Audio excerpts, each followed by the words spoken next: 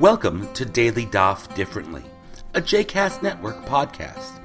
This daily podcast invites you to join us to study the daily Talmud page with a variety of liberal rabbis and teachers.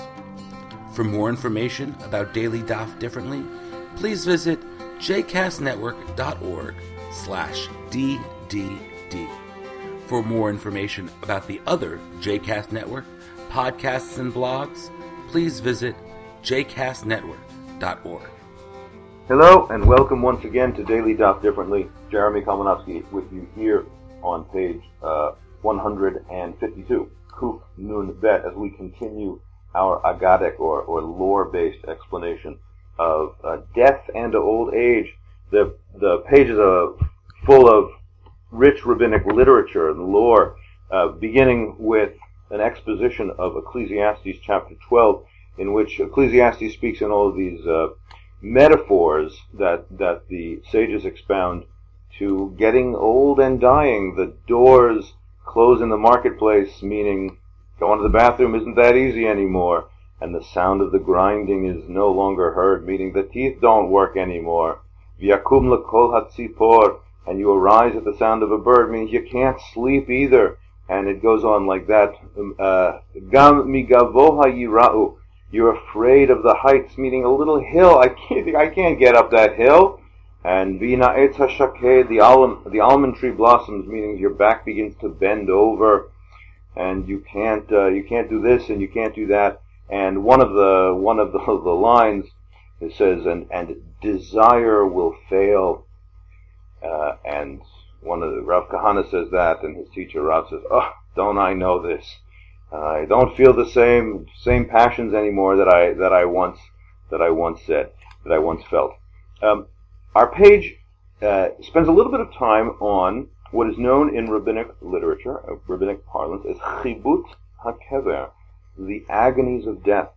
And the idea, of course, not unique to Judaism, is that when you die, it doesn't happen all at once, that the light just turns off and there's no more person.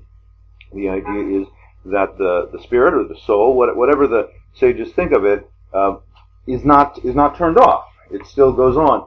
You'll often hear people say that Judaism, classical Judaism, doesn't have that body-soul duality that we know from Greek culture. Body bad, soul good, mind good, mind eternal, and the body is just a source of evil. That's certainly an exaggeration. And by the way, I don't think that that's unique to Judaism. I think that almost every culture, almost everywhere in the world, has some sense of the presence, the spiritual presence of one's ancestors and those who have passed on. And that's true of our passages too. For example, it says that the worms in the grave, that is to say, the decomposition of the body, hurts as bad to a person as a needle going into flesh. Blech, God forbid. And it also says that the soul, the sort of personhood, hovers above the grave during Shiva and mourns for that person, which gives rise to an incredibly interesting little law here. And you can even see what's interesting about it in the development of it over time. What our passage says here, Amar Rav Chizda, Nafsho shel adam mitabelet alav kol shiva, a person's soul mourns for him or her for the 7 days. Amar Rav Yehuda says, Met she'ein lo menachamim, if there is a dead person who does not leave behind mourners, holchim asara bnei adam, 10 people should go, 10 men should go, v'yoshvim b'mkomo, and they should sit in his place. That is to say, there should be a kind of symbolic mourning. And if you read the medieval Talmud commentators, they understand it to be a kind of symbolic mourning, like it's just not nice that anybody should leave this world without people mourning for him or her. But then there's the Talmud itself illustrates this with a story which tells you that in their time they weren't thinking about the symbolic mourning, they were thinking about something else. Hahu deshachiv besivavote de Rav Yehuda. There was a person who died in the neighborhood of that same Rav Yehuda who just made that teaching. V'lo hayu lo menachamim, and there weren't any people to mourn for him. Kol yoma hava devar, and every day, Kol yoma hava devar Rav Yehuda be'asara, And every day, that same Rav Yehuda would gather 10 people to, in fact, do that morning. And at the end of the 7 days, itchazeh bechalmei, that same person who died appeared to Rav Yehuda in his dream. Ve'amar le, and said to him, Tanuach datecha sheheinachta et dati. May your mind be at rest, for you have made my mind at rest. That is to say, what was interesting about Rav Yehuda, what was important about what Rav Yehuda did, was not that he sort of gave this guy a symbolic morning as he left. He comforted that man's own passage through the other world. So the idea here is that it's the Shiva, and the praying and the mourning goes on, is, according to this teaching, if you read it carefully, is really about the journey of the dead person through the world. On the back side of the page, on the daf, on the Amud Bet, there's a very full, rich section of lore about that journey of the dead person through the world, some of which will seem stranger to us in modern times. There's quite an interesting parable. Again, on that verse from Ecclesiastes 12, V'yashov ha'afar el ha'aretz k'shehaya, v'haruach tashuv ela Elohim asher netana.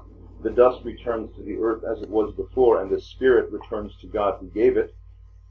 The idea is that the parable is that life is kind of like a garment. A king gives a person a garment, and how are you going to take care of it? You have to one day return the pledge as clean and well cared for as you received it. One day you will have to, according to this teaching, return that life to God. So what have you done with it? And there's also a kind of a well-known tale that forms the basis of a lot of the Jewish mythology surrounding what happens to the soul after death, that of the Kaf HaKela and the Kisei HaKavod. What happens to the righteous people? The righteous people are tucked in underneath the throne of glory. They return to the quarry, as it were, from which they were hewn. They become once again part of the divine world. That's where God lives, at the Kisei HaKavod, at the throne of glory. But for the wicked, you get what's called Kaf HaKela, which literally means the slingshot. And two angels are said here in this passage. Two angels are said to stand at opposite ends of the cosmos and play tennis. That's right, they play tennis, as it were, with the souls, to sling them back and forth in a kind of, I guess you would say, purgatory. And how long does all of this go on? In general, there is an association between the 12 months that it takes a human body to decompose, at least in Eretz Yisrael. I think it's probably true in other places as well. So the Chibut HaKever is a generally kind of a year-long process. Obviously, it's related to why it is that we mourn for 1 year. And the final teaching on our page concerns that passage in the book of Samuel, 1 Samuel, where Saul gets the witch of Endor to summon up Samuel's spirit. And how is that it should be? Well, within 12 months of death, it says, in that period when the body is still decomposing, the body remains somewhat in existence, and therefore, the Talmud says, the soul, nishmato, olav yoredet, the soul of a person both goes up and down, kind of shuttles between this world and the next world, and that's why Samuel was accessible to the witch to speak to Saul. But after 12 months, then the body is no more, ceases to exist at all, and the soul, nishmato ola, v'shuv eina yoredet, and doesn't come back to the world. These are things that we in this world can't exactly know about, but it is part of the rich lore that constitutes Judaism. Thanks for learning today's page with me, and I look forward to learning with you again tomorrow. I hope you've enjoyed today's episode of Daily Daf Differently, and that you'll join us again tomorrow for a new page. The music at the open and close of this episode is Ufros from the Epichorus album One Bead, available on Bandcamp, iTunes, and Spotify.